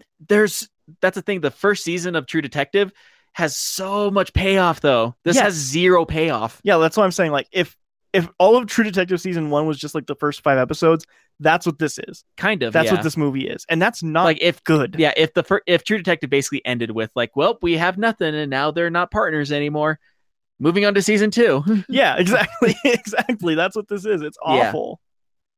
But yeah, like that movie did frustrate me too, because I really, really wanted to like it, and the first half of The Little Things sets up to be a movie that you're gonna like, and then it gives you the most frustrating ending possible. Yeah. And not in a good way. Like there's ways to make a frustrating ending good still. Yes. Yeah, you can do that. Like Seven, I think, is one of those movies that like frustrates you, but like in a good way. Yeah, that's actually the perfect example. Yeah. Because like that's what this movie reminded me of a lot too. Because there is a payoff at the end of Seven, but it's the payoff is the bad guy wins at the end of that one. Spoilers for a movie that was in the 90s. Yeah, I think it's like a 30-year-old movie now. Something like that, yeah. Also, Kyrie says in chat, movie was lame. Can't wait for Cherry. What's Cherry? I also don't know. Same. I feel like I should know that. Movie on Apple TV coming out in March. Yeah, okay. Then, never heard of it. I feel like I should know I'll what that talk is. about a movie I hated too. Oh, go for Tom it. Holland. Yeah, yeah, Sam, go for it. Okay, so I watched a movie on Netflix called I Care a Lot. It's new-ish. Actually, I think I've been wanting to watch that. Don't because I'm just gonna spoil it for you here. So okay. So basically, it annoyed me because like, okay, they're this strong, independent lesbian woman. As you do. She just has her career and all that, and you're like, I feel like you're supposed to root for her, or they want you to root for her. But she's really this awful person because her career is basically taking advantage of old people. Right, I remember that in the trailer. Yeah. But anyway, she takes advantage of the wrong old person, which is Peter Dinklage's. Yeah, man, saying his name like that. Peter Dinklage sounds fine. Peter Dinklage's sounds real weird. I know, right? Anyway, everyone knows who Peter Dinklage is. So it's his daughter, not his real daughter in real life, just in the movie. Anyway. She basically does this thing where she like legally makes it so like if there's an old person that doesn't have anybody to care for them and they can't take care of themselves, she sets them up in a nursing home, usually fancy. And she gets control of all of their assets and pretty much their whole life in the nursing home. So her scam is basically she's robbing from old people that can't really do anything about it. So she becomes like a power of attorney over old people that have no other living relatives or something. Okay. Yeah. So she's really shitty, but they like try to make you feel like you should root for her, and it's gross. Anyway, she fucks with the wrong lady. Peter Dinklage. It sounds like a cuss word when you say it like that. It's really weird. It's, like you drop a plate of food on the floor and Dinklages. So it's his daughter, but they're both like, for reason they fled from a country or something. I don't fucking know what they did. I wasn't paying that much attention. But anyway, they both have different names, and he's like this big crime boss now that has like power, all kinds of power. So like All the power. like legally there's no familial connections to this woman. Mhm. But they still meet up like once a week or something like that. And she didn't make this one, so they track her down and track down the lady that did it. And Peter Dinklage is like, I'm gonna fuck up your life if you don't give me my mom back. And she was like, whatever. Well, actually, somebody came into her office and like offered her $150,000, and then basically said, "Well, if you don't take this, then you're going to regret not taking it." And she was like, "Whatever. You have to offer me more than that. You have to buy me off with more than I'm that." with more than that. Yeah, basically that's the whole thing. But anyway, so he fucks up her life.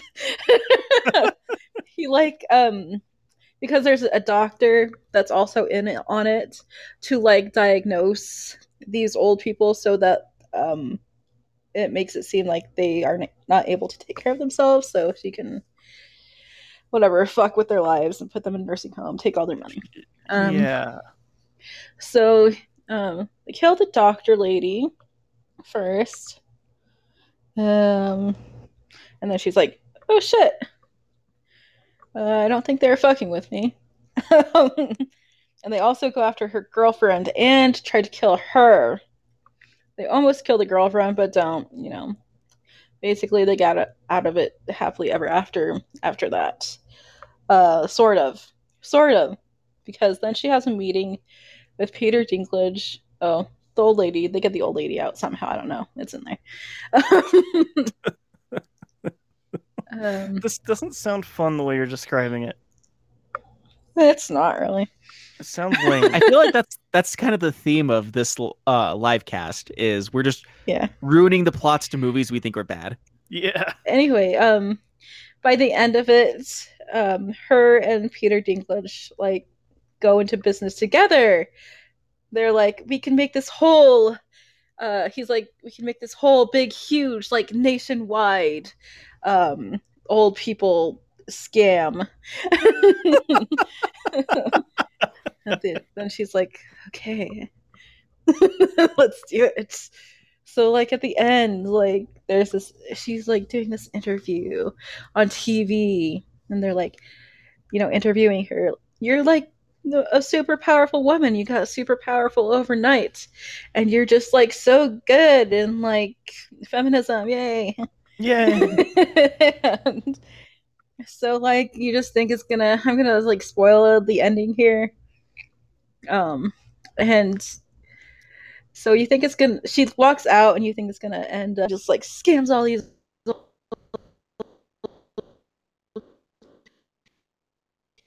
people. Not really scams them, basically just like robs them. But anyway, she gets shot by somebody from earlier on in the movie. She had his mother in the hospital and wasn't allowing him to see her, so he was very angry about it. So anyway, it comes to the end.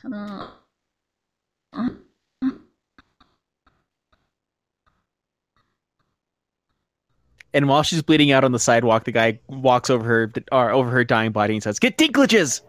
Get Dinklaged!" Get Dinklaged. So I might still watch it. It looked stylish enough. Maybe I'll enjoy it. Are you supposed to be like cheering for her this whole time? That's what I felt like at some points, but at some points they like definitely show off how like horrible she actually is. But then they're like feminism and strong. Feminism means it's okay to rob old people. I think that's how that works. Actually, yeah. I'm gonna say this is the plot of season 2 of Better Call Saul. I've not seen it. So. Yeah, you're right. Except for in Better Call Saul, you're rooting for Saul because he's fighting the evil person taking advantage of the old people. Oh. No, she's just the person taking advantage of the old people. Right. I think this is a Better Call Saul, but from the lawyer's point of view. Cool. Cool.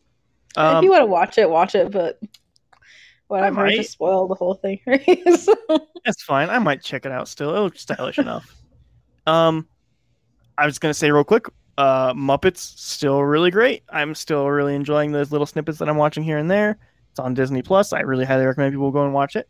It's so much fun. It's just, especially with like a bunch of the other stuff that I've been watching recently, it's just plain stupid fun with dumb jokes and like lovable Muppet characters, and it's just fun. It's good stuff still. I mean, from having a week of like watching the little things in 70s dystopian movies, I might have to like just have a week where I watch Detective Pikachu and Sonic. You should. That would be such a good double feature, honestly. That would be so much. I highly recommend that. Okay. I might hopefully I have time to do that. Yeah. So here's another thing that I want to talk about. Do you guys remember when I brought up that Bad Ben movie where he like filmed it on his cell phone? He was trying to sell his house. Oh yeah. Yeah. I've done some more research. Okay. He started making those in 2017 or late 2016. One of those two. How many are there? I say those because he's made 7 of them. Jesus. Like, are they basically all the same? Shot with his fucking iPhone or whatever? I don't know. I haven't watched them. I kind of want to, but I also really don't want this guy to get more money because I don't think he's gonna stop doing it anytime soon. Let me open up the IMDb for it real quick. It's just his like real estate business doing these fucking right. Oh no, is that a ghost sitting on this very large bay window where you can see the cityscape or in the sunset? Man, he would be real comfortable if he was doing that. Anyway. That actually make for a very good parody of a ghost movie. I think it actually might be more than 7. Let me see here. 1, 2, 3, 4, 5, 6, 7. No, wait. So 1, 2, 3, 4, 5, 6, 7, 8. He's made 8. 8 from, and he started in 2017. 2016, late 2016. Okay, so 2 a year then. Yeah. yeah. So it started off with Bad Ben in 2016, which people seem to be kind of iffy on that one. It has like a 5.4. It's a middle of the road movie. Everyone's like, yeah, this is like kind of funny. It's kind of there's like a couple of spots that are inadvertently spooky, actually, which I think I brought that up too when I was talking about it. Like, there's that one scene that I think was kind of okay. I think accidentally okay, but it was kind of okay. I still have not finished it. But then he just apparently kept doing it. So after Bad Ben, he immediately followed up with Steelmanville Road, which is a prequel. I'm going to read you the description to all these, by the way. Okay. Okay. The prequel is Rachel Harris and her husband Matt move into their new home only to experience a barrage of paranormal and increasingly aggressive activity. I'm guessing he wrote the description that way so that when people look up paranormal activity, this movie pops up. After that, he did Badder Ben, the final chapter. He made 8 of these, and he called the third one the final chapter. Oh my god, of course he did. Bad Ben 4, Electric Boogaloo. It may as well. Description on this one: a team of paranormal investigators returned to the Stillmanville Road property to make a documentary about what happened there. The next one, Bad Ben, the Mandela Effect. Tom Riley wins a new home as part of a sheriff's sale, but all is not what it seems. These are all almost feature length, by the way. The first one's 126, the prequel's 134, the third one is 125. The Mandela Effect one is good enough to only be an hour and 7 minutes long. After that, the Crescent Moon Clown, which is, this one doesn't even make sense. It takes place in the same exact home, but this doesn't seem like it follows any of the Bad Ben stuff at all. Well, that's because he was living in the same place for like a year. Maybe he finally sold it. No, He it had a takes place lease. in the same home. Oh. But it like doesn't follow. what the other plots are at all. Here, let me see. Wait, Unexplained does it all things. take place in? Do all the movies take place in the exact same home or no? Yes, exact same home. Oh, Yes. okay. Yes. Unexplained things start happening to a family when they move into their new home, but the source of evil appears to emanate from a clown doll found in a box. Like, that doesn't have anything to do with what the original plot is of like a family being tortured in a basement and their ghosts haunting everything. Maybe it's the doll that's torturing them in the basement. Maybe. Bad Ben, The Way In. A new owner of the home on Steelmanville Row has hired Tom Riley to go back into the home to rid it of all the malevolent forces prior to moving her family in. Tom Here we go returns again. alone and finds Again. himself battling 9 demons. That's the official description. 9. There's 9 of them, I guess. 9 of them. Yeah. This one actually has a number at the end of it. Bad Ben 7, The Haunted Highway. Doesn't even take place at the fucking house now, I guess. Tom Riley has a new job now as a rideshare driver for Drop You Off service, and the strange new experiences he has driving his clients on Halloween night 2019 are all captured on his dash cam, body cam, and surveillance cameras. Among them, Okay, a young woman so carrying a suspicious parcel, a witch, and an unfriendly scarecrow. So we got an Uber job as a side Yeah. job. You got an Uber And job. hey, might as well film it. I mean, apparently he picked up the cast members of Wizard of Oz, so it works. Oh yeah. Sean says Bad Ben goes to space. That's probably next. That has to be next, right? I wish. Next is the longest one in the series, and that came out and was produced in 2020 during the pandemic. I don't know if you guys will be able to guess what the name of this one is. It's called Bad Ben Pandemic. Oh boy. It's almost 2 hours long, Why? and it It's is one just of those. him in his house, just like You know those Zoom call movies and like those Skype Oh, movies oh, that God. how much I hate. He decided Yeah. he was good enough to do one of those. who agreed to do that with him, or is it just like different? It looks like a lot of angles people. Like, him. honestly, I think he's made a lot of money off these because he hired a bunch of fucking actors in this one, I guess. Here's the description. God. The world is in turmoil. Paranormal events are at a peak. And now a global pandemic. Tom Riley offers his services via video chat to people trying to determine whether they are experiencing something paranormal. What are his services? What are his services? What does he do? I mean, we're 8 movies deep at this point in time. Maybe he's had a couple job changes. I genuinely think that at this point, he is trying to like create a badass persona of himself in these movies who is like a demon ghost hunter guy. Oh my god. Because there's Constantine, and then there's Bad Ben.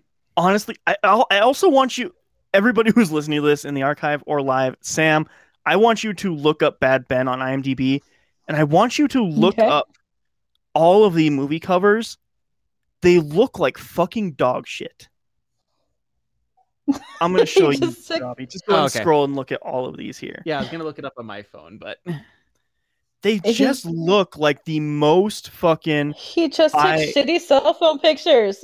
Yeah, of and his then house, just like and then went into like PowerPoint and put words over a picture. Not even that. He just used like his fucking stylus from his phone to fucking write Bad Ben on it. Like, yep, that's the cover. I'm a fucking genius. Man, yeah, like Okay, it's so Bad Ben The Way In has, it looks like a parody almost. Right, but like all of them, from what I can tell, are like serious. There's one of them where he claims is a spoof of haunted house movies, but I think that's him just trying to like capture that people don't like them. Maybe? Yeah, like I was sort looking of like online. where Tommy Wiseau did with The Room, where people like start laughing at it. He's like, "Oh, it's a dark comedy. It's not supposed to be serious." Yeah, exactly. Like he's like trying to like use people's like goodwill off of it and be like, "That's what I meant the whole time," Yeah. and he clearly didn't. like I do not fucking doubt if he's able to buy a goddamn green screen, we're gonna get Bad Ben Goes to Space. I fucking guarantee it. There's no way he doesn't. Bad Ben and Space Ghost Coast to Oh, Coast. definitely.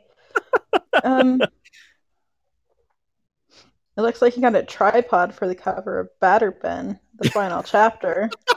Yeah, you figure out what tripods were at that point.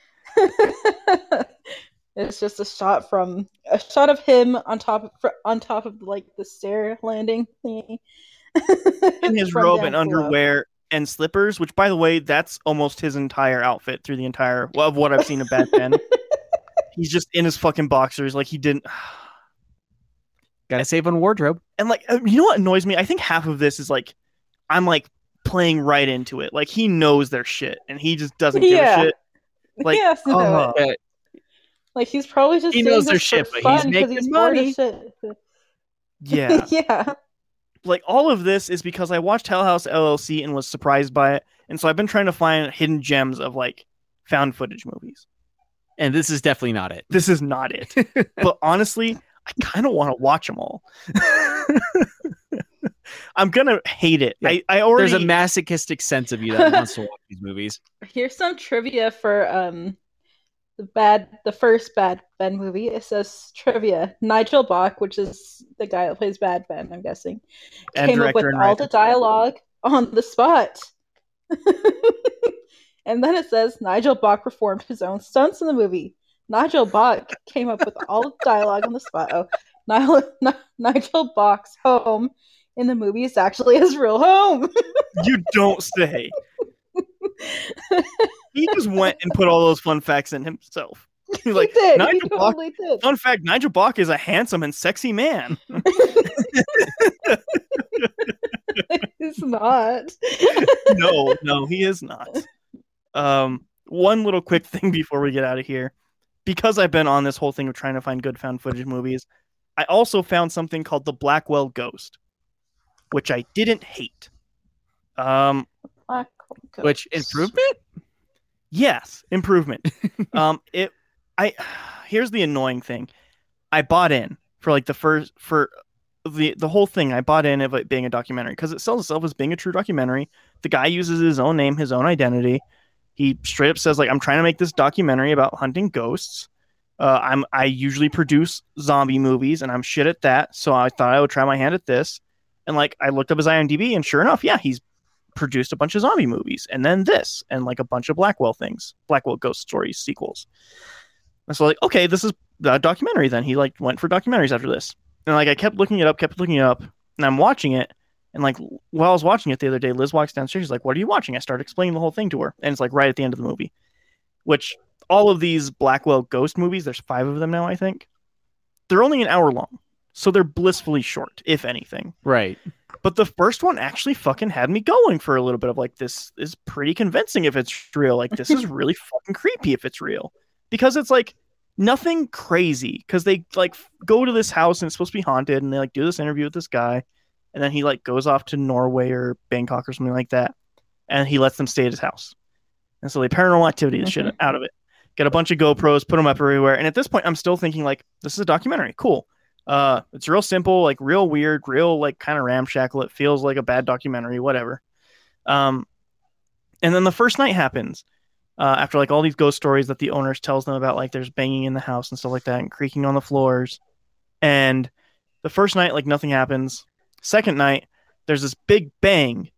And then he goes downstairs and all the ovens are on and the alarms are going off and stuff like that. And the basement door is open because in the basement, there's this sewer grate that's actually a well, which looking at it, I could see that it was not that.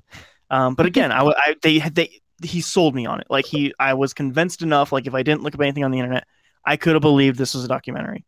So kudos for this guy. He fucking sold me on it for a little while.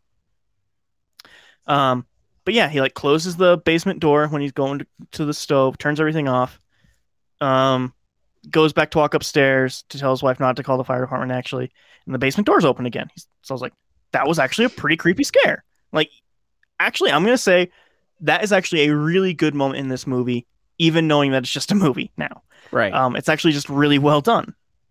And so he like locks the basement door now. It's locked, can't be opened again. Goes upstairs, tells his wife not to call the fire department. Nothing. So, boom, done. Next night happens, all the power goes out, and he ends up like going to the basement, or no, going downstairs, and the basement is unlocked again. And he like goes down there, and there's nothing down there, and he's like looking around, and then he like gets freaked out because there's a ball. Like it's honestly it's lame to describe it because really nothing happens in this hour. Honestly, if we're being honest, it's like very small little so like subtle thing. Paranormal Activity. Yes. Yeah. Except actually more than Paranormal Activity. I'll say that. But it's only an hour long, so it's pretty reasonable, I would say.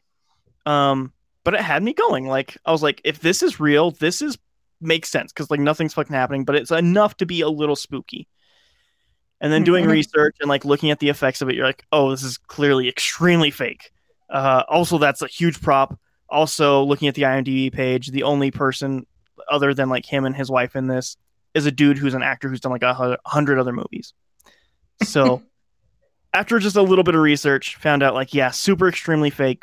But I do think that like I think it's like at the 40-minute mark or 35-minute mark, there's a pretty good spooky part with the basement door being open. And it's a small little subtle thing, but if you allow yourself to like think you're in this world, like it works pretty well, I think.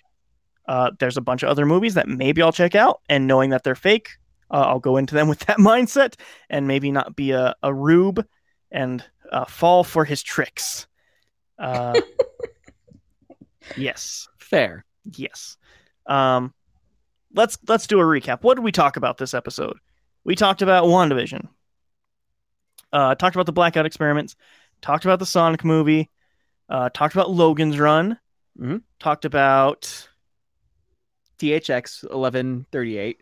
Yes. Talked about not extends existence. Existence extends. See, now it's in your head forever too. 90s movies. We talked about. I would say we talked about Soylent Green, but I we Care a Lot. Soylent Green. I Care a Lot. Talked about I Care a Lot. Mentioned Soylent Green. Oh, actually, there is something I forgot to talk about. I watched a documentary on The Last Blockbuster. It's literally just a documentary about the last blockbuster that's in Ogden, Utah, I think. I don't know if it'd be in Ogden, Utah. I remember hearing, I want to say it was somewhere in Idaho, but. Ogden, Idaho, maybe? It's Ogden. Something Ogden. Yeah. I was going to say, because there is an Ogden, Utah, but I don't think there's a blockbuster there. Because I used to go to Ogden all the time whenever I lived in Utah. It's either Ogden, Utah, or Ogden, Idaho. Ogden something. But yeah. I will Google this really quick. The whole documentary is literally just about that, and it made me extremely nostalgic for movie places, I'm going to say. And for the times when we would when our movie place in our little tiny town had a 5-5-5 deal of $5 for 5 old movies for 5 days. And then we would watch all those movies in 2 days. It's Bend, Oregon. Yeah. Bend, Oregon. I was close. Ogden, Oregon. I was close. There were also letters in the thing I said. So basically the same. It's in fucking Oregon with all the hipsters. They're still functioning right now in the pandemic. Out-of-date media. I'm just kidding. Excuse you, ma'am. But no, it's so cool. I hate you. I'm kidding. Actually, it is weird that there's still a Blockbuster that exists. Yeah, but Dish bought out Blockbuster. There's actually a lot of cool things that I learned in that movie that I didn't know before. I highly recommend it. The Last Blockbuster, very entertaining documentary about the last Blockbuster. Really good stuff, actually. A lot of celebrity interviews and their memories of Blockbuster. Yeah. What else did we talk about? Was that it? That was about it. I don't know, maybe. More? Bad Ben. Bad Ben. Talked about Bad Ben a lot, too. Yes. Turns out Bad Ben 8 is just a recap of all the other Bad Ben movies. Yeah. That would be so bad. If the next Batman he makes is just a clip show. It's just gonna be like one of those movies that like shows fucking scenes from the old movies, like it's half fucking Just a compilation. Yeah. Yeah. All right. Well, if anybody is listening live or listening to the archive, if you want to get a hold of us, you can do that on social media. Where's that, Sam? The last one's in podcast. One of those on Instagram and Facebook. Use the search function. I know you know how to use it. Or you can, where else? Twitter as well. Twitter. It's there somewhere. Gotta look for it sometimes.